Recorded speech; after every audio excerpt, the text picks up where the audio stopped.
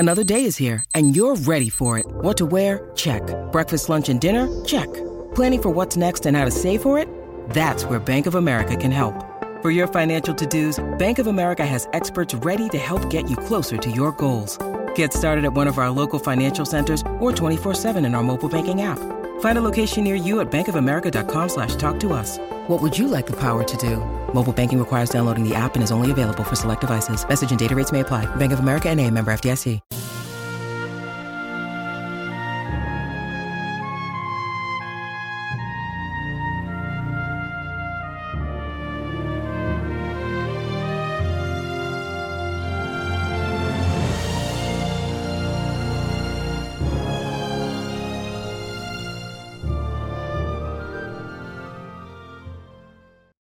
Welcome back, everyone, to 1001's Best of Jack London. This is your host, John Hagedorn. Today, White Fang, Part 4, Chapter 6. And now Part 4, Chapter 6, The Love Master. As White Fang watched Weedon Scott approach, he bristled and snarled to advertise that he would not submit to punishment. 24 hours had passed since he had slashed open the hand that was now bandaged and held up by a sling to keep the blood out of it. In the past, White Fang had experienced delayed punishments, and he apprehended that such a one was about to befall him. How could it be otherwise? He had committed what was to him sacrilege, sunk his fangs into the holy flesh of a god, and of a white-skinned superior god at that.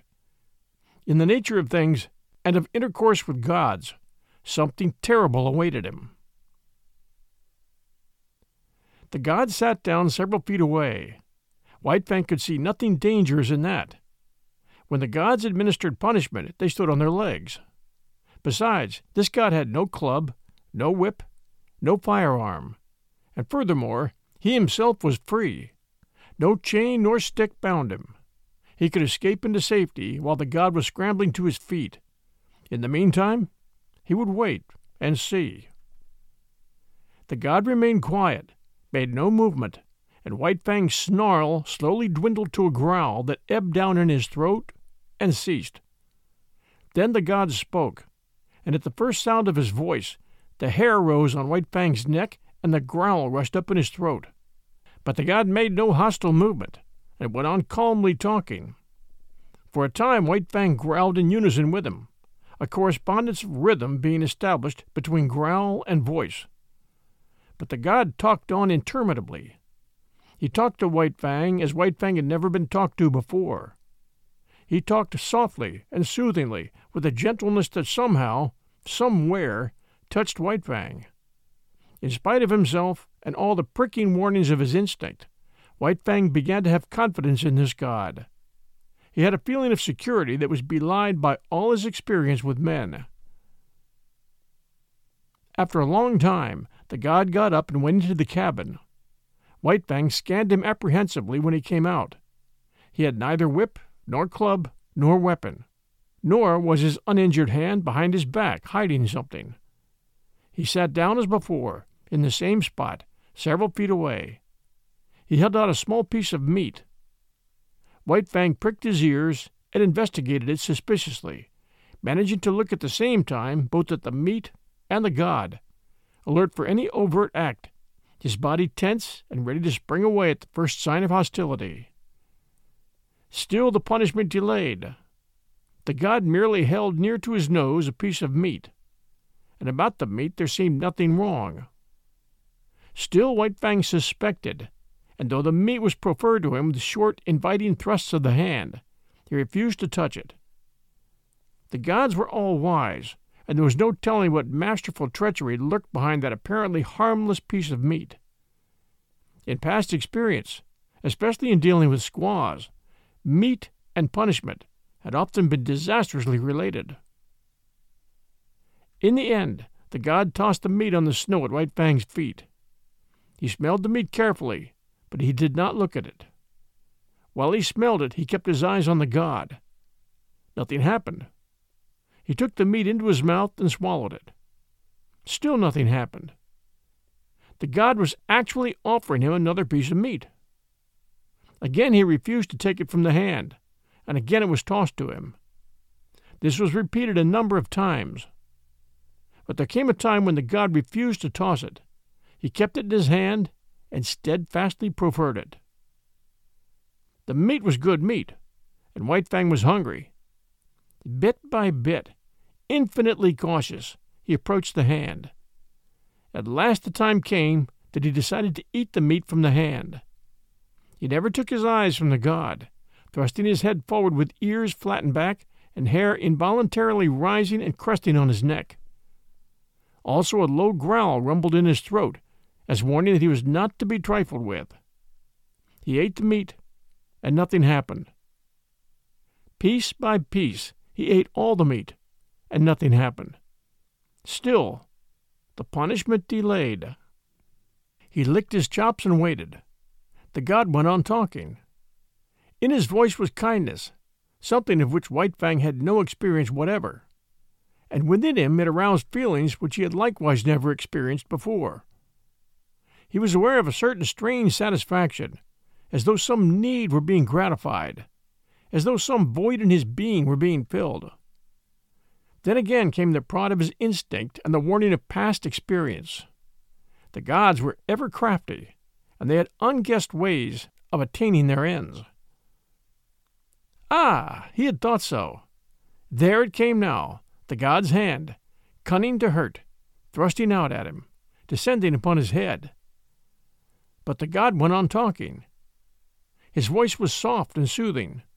In spite of the menacing hand, the voice inspired confidence, and in spite of the assuring voice, the hand inspired distrust. White Fang was torn by conflicting feelings, impulses. It seemed he would fly to pieces, so terrible was the control he was exerting, holding together by an unwanted indecision the counter-forces that struggled within him for mastery. He compromised. He snarled and bristled and flattened his ears, but he neither snapped nor sprang away. The hand descended. Nearer and nearer it came. It touched the ends of his upstanding hair. He shrank down under it. It followed down after him, pressing more closely against him. Shrinking, almost shivering, he still managed to hold himself together. It was a torment, this hand that touched him and violated his instinct. He could not forget in a day all the evil that had been wrought him at the hands of men. But it was the will of the god, and he strove to submit. The hand lifted and descended again in a patting, caressing movement. This continued, but every time the hand lifted, the hair lifted under it. And every time the hand descended, the ears flattened down, and a cavernous growl surged in his throat. White Fang growled and growled with insistent warning.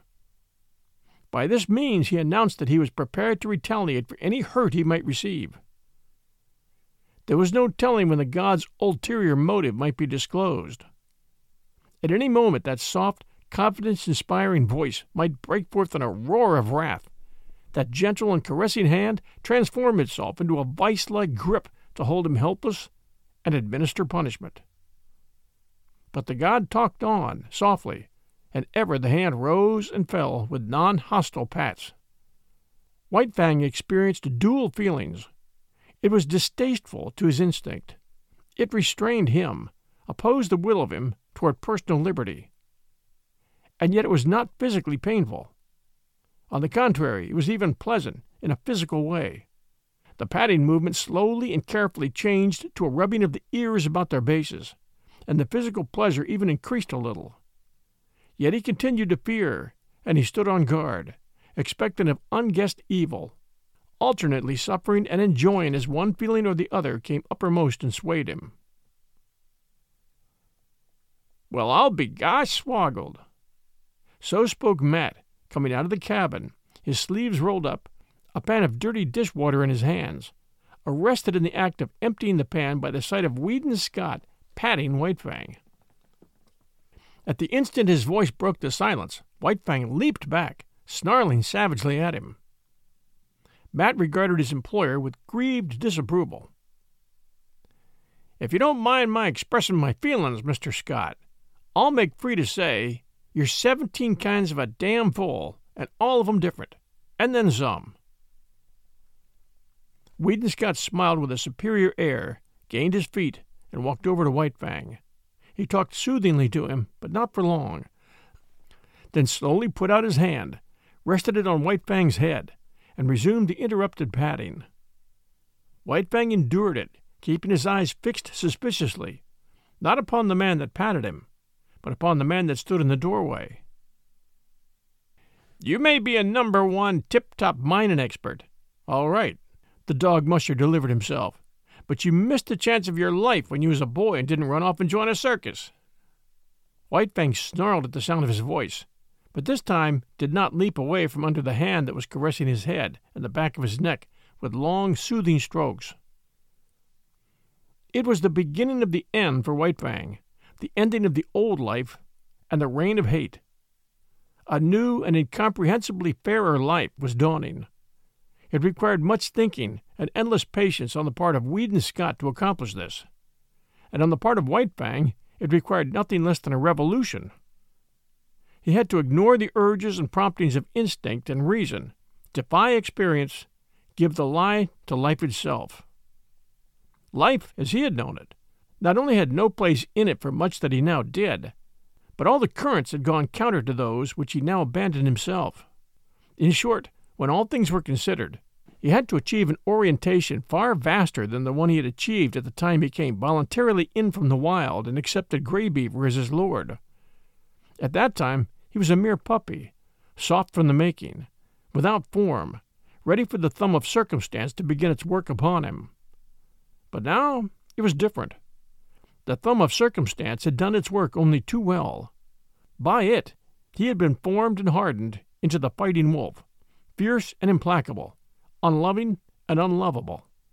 To accomplish the change was like a reflux of being, and this when the plasticity of youth was no longer his, when the fiber of him had become tough and knotty, when the warp and the woof of him had made of him an adamantine texture, harsh and unyielding, when the face of his spirit had become iron and all his instincts and axioms had crystallized into set rules, cautions, dislikes, and desires. We'll return to White Fang right after these sponsor messages. And now, back to our story. Yet again, in this new orientation, it was the thumb of circumstance that pressed and prodded him, softening that which had become hard and remolding it into fairer form. Weedon Scott was in truth this thumb. He had gone to the roots of White Fang's nature, and with kindness touched to life potencies that had languished and well-nigh perished. One such potency was love. It took the place of like, which latter had been the highest feeling that thrilled him in his intercourse with the gods. But this love did not come in a day. It began with like, and out of it slowly developed.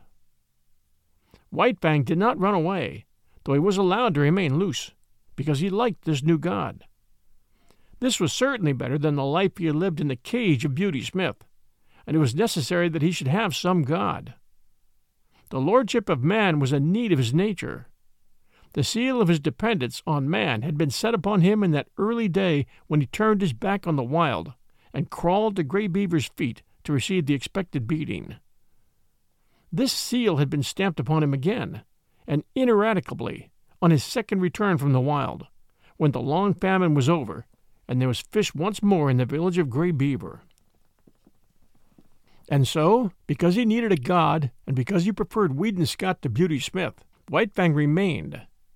In acknowledgment of fealty, he proceeded to take upon himself the guardianship of his master's property. He prowled about the cabin while the sled dogs slept, and the first night visitor to the cabin fought him off with a club until Weedon Scott came to the rescue. But White Fang soon learned to differentiate between thieves and honest men, to appraise the true value of step and carriage.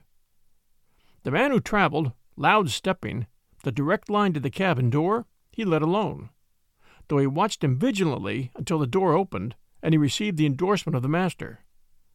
But the man who went softly, by circuitous ways, peering with caution, seeking after secrecy, that was the man who received no suspension of judgment from White Fang, and who went away abruptly, hurriedly, and without dignity. Weedon Scott had set himself the task of redeeming White Fang, or rather, of redeeming mankind from the wrong it had done White Fang. It was a matter of principle and conscience. He felt that the ill done White Fang was a debt incurred by man, and that it must be paid. So he went out of his way to be especially kind to the fighting wolf. Each day he made it a point to caress and pet White Fang, and to do it at length. At first suspicious and hostile, White Fang grew to like this petting, but there was one thing that he never outgrew: his growling. Growl he would, from the moment the petting began till the moment it ended. But it was a growl with a new note in it. A stranger could not hear this note, and to such a stranger the growling of White Fang was an exhibition of primordial savagery, nerve-wracking and blood-curdling. But White Fang's throat had become harsh-fibered from the making of ferocious sounds through the many years since his first little rasp of anger in the lair of his cubhood, and he could not soften the sounds of that throat now to express the gentleness he felt.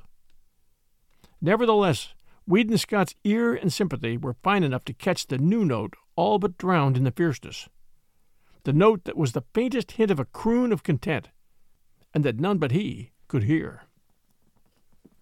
As the days went by, the evolution of like into love was accelerated. White Fang himself began to grow aware of it, though in his consciousness he knew not what love was. It manifested itself to him as a void in his being, a hungry, aching, yearning void that clamored to be filled. It was a pain and an unrest, and it received easement only by the touch of the new God's presence. At such times love was joy to him, a wild, keen, thrilling satisfaction. But when away from his God, the pain and the unrest returned. The void in him sprang up and pressed against him with its emptiness, and the hunger gnawed and gnawed unceasingly. White Fang was in the process of finding himself. In spite of the maturity of his years and of the savage rigidity of the mold that had formed him, his nature was undergoing an expansion. There was a burgeoning within him of strange feelings and unwanted impulses. His old code of conduct was changing. In the past he had liked comfort and surcease from pain, disliked discomfort and pain, and he had adjusted his actions accordingly. But now it was different. Because of this new feeling within him, he ofttimes elected discomfort and pain for the sake of his God. Thus, in the early morning, instead of roaming and foraging, or lying in a sheltered nook, he would wait for hours on the cheerless cabin stoop for a sight of the God's face. At night, when the God returned home, White Fang would leave the warm sleeping place he had burrowed in the snow in order to receive the friendly snap of fingers and the word of greeting. Meat, even meat itself, he would forego to be with his God, to receive a caress from him, or to accompany him down into the town. Like had been replaced by love, and love was the plummet dropped down into the deeps of him where like had never gone. And responsive out of his deeps had come the new thing, love. That which was given unto him did he return. This was a God indeed, a love God, a warm and radiant God, in whose light White Fang's nature expanded as a flower expands under the sun. But White Fang was not demonstrative. He was too old, too firmly molded, to become adept at expressing himself in new ways. He was too self-possessed, too strongly poised in his own isolation. Too long had he cultivated reticence, aloofness, and moroseness. He had never barked in his life, and could not now learn to bark a welcome when his God approached. He was never in the way, never extravagant nor foolish in the expression of his love. He never ran to meet his God. He waited at a distance, but he always waited. He was always there. His love partook of the nature of worship, dumb, inarticulate, a silent adoration. Only by the steady regard of his eyes did he express his love, and by the unceasing following with his eyes of his God's every movement. Also, at times, when his God looked at him and spoke to him, he betrayed an awkward self-consciousness, caused by the struggle of his love to express itself and his physical inability to express it. He learned to adjust himself in many ways to his new mode of life. It was borne in upon him that he must let his master's dogs alone. Yet his dominant nature asserted itself, and he had first to thrash them into an acknowledgment of his superiority and leadership. This accomplished, he had little trouble with them. They gave trail to him when he came and went or walked among them, and when he asserted his will, they obeyed. In the same way, he came to tolerate Matt as a possession of his master. His master rarely fed him. Matt did that. It was his business. Yet White Fang divined that it was his master's food he ate, and that it was his master who thus fed him vicariously. Matt it was who tried to put him into the harness and make him haul sled with the other dogs. But Matt failed. It was not until Weed and Scott put the harness on White Fang and worked him that he understood. He took it as his master's will that Matt should drive him and work him just as he drove and worked his master's other dogs. Different from the Mackenzie toboggans were the Klondike sleds with runners under them, and different was the method of driving the dogs. There was no fan formation of the team. The dogs worked in single file, one behind another, hauling on double traces. And here, in the Klondike, the leader was indeed the leader. The wisest as well as the strongest dog was the leader, and the team obeyed him and feared him. That White Fang should quickly gain this post was inevitable.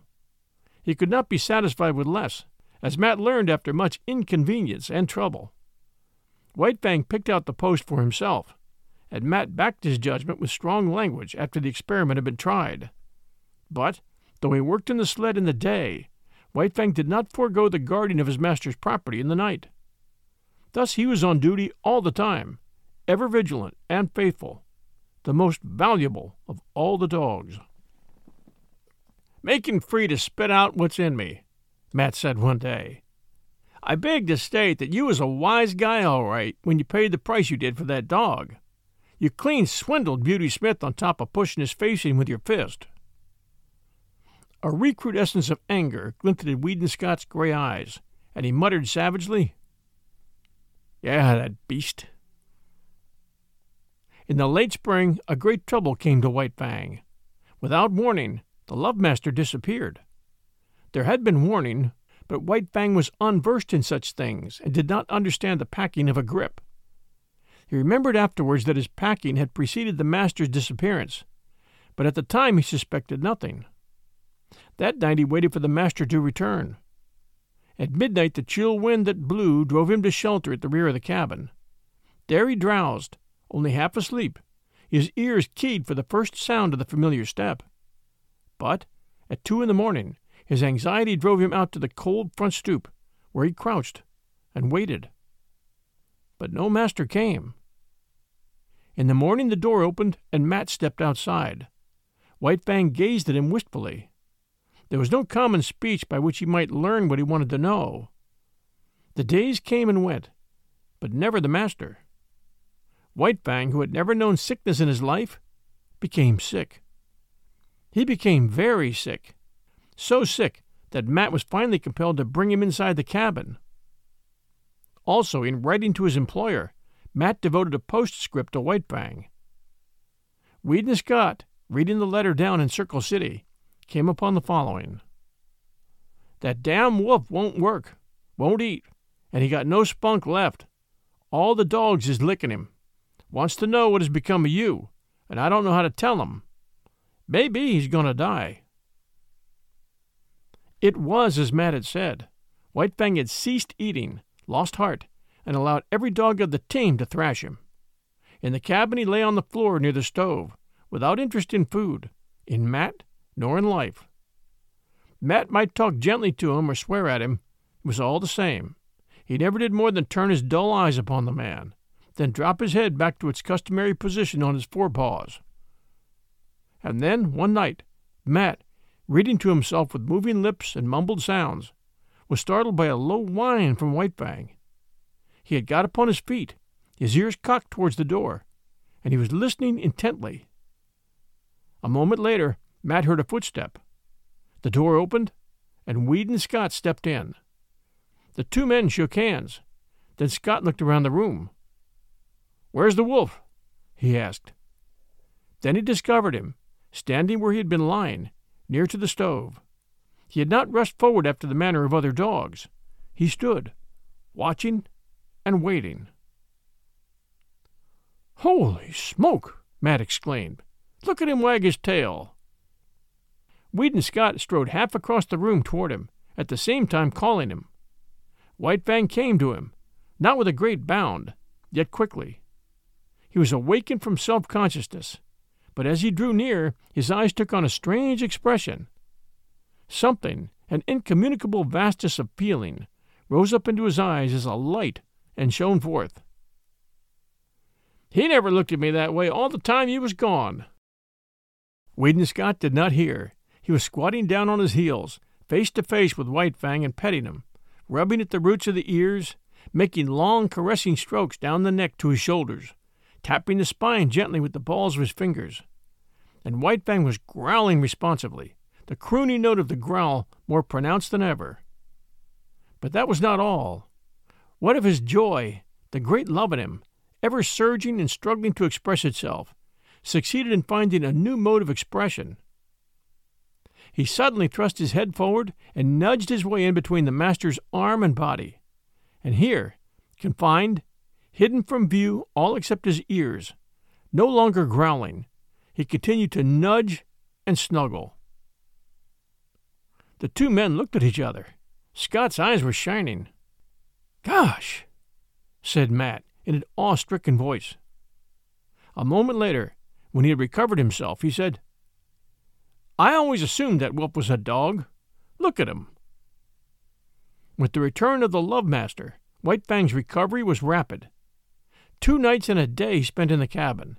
Then he sallied forth. The sled dogs had forgotten his prowess. They remembered only the latest, which was his weakness and sickness. At the sight of him as he came out of the cabin, they sprang upon him.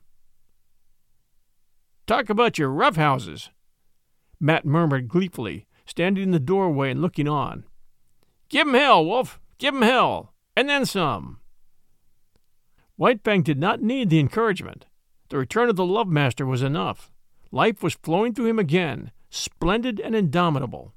He fought from sheer joy, finding in it an expression of much that he felt and that otherwise was without speech. There could be but one ending. The team dispersed in ignominious defeat, and it was not till after dark that the dogs came sneaking back, one, by meekness and humility, signifying their fealty to White Fang. Having learned to snuggle, White Fang was guilty of it often. It was the final word. He could not go beyond it. The one thing of which he had always been particularly jealous was his head. He had always disliked to have it touched. It was the wild in him, the fear of hurt and of the trap, that had given rise to the panicky impulses to avoid contacts. It was the mandate of his instinct that head must be free. And now, with the Love Master, his snuggling was the deliberate act of putting himself into a position of hopeless helplessness.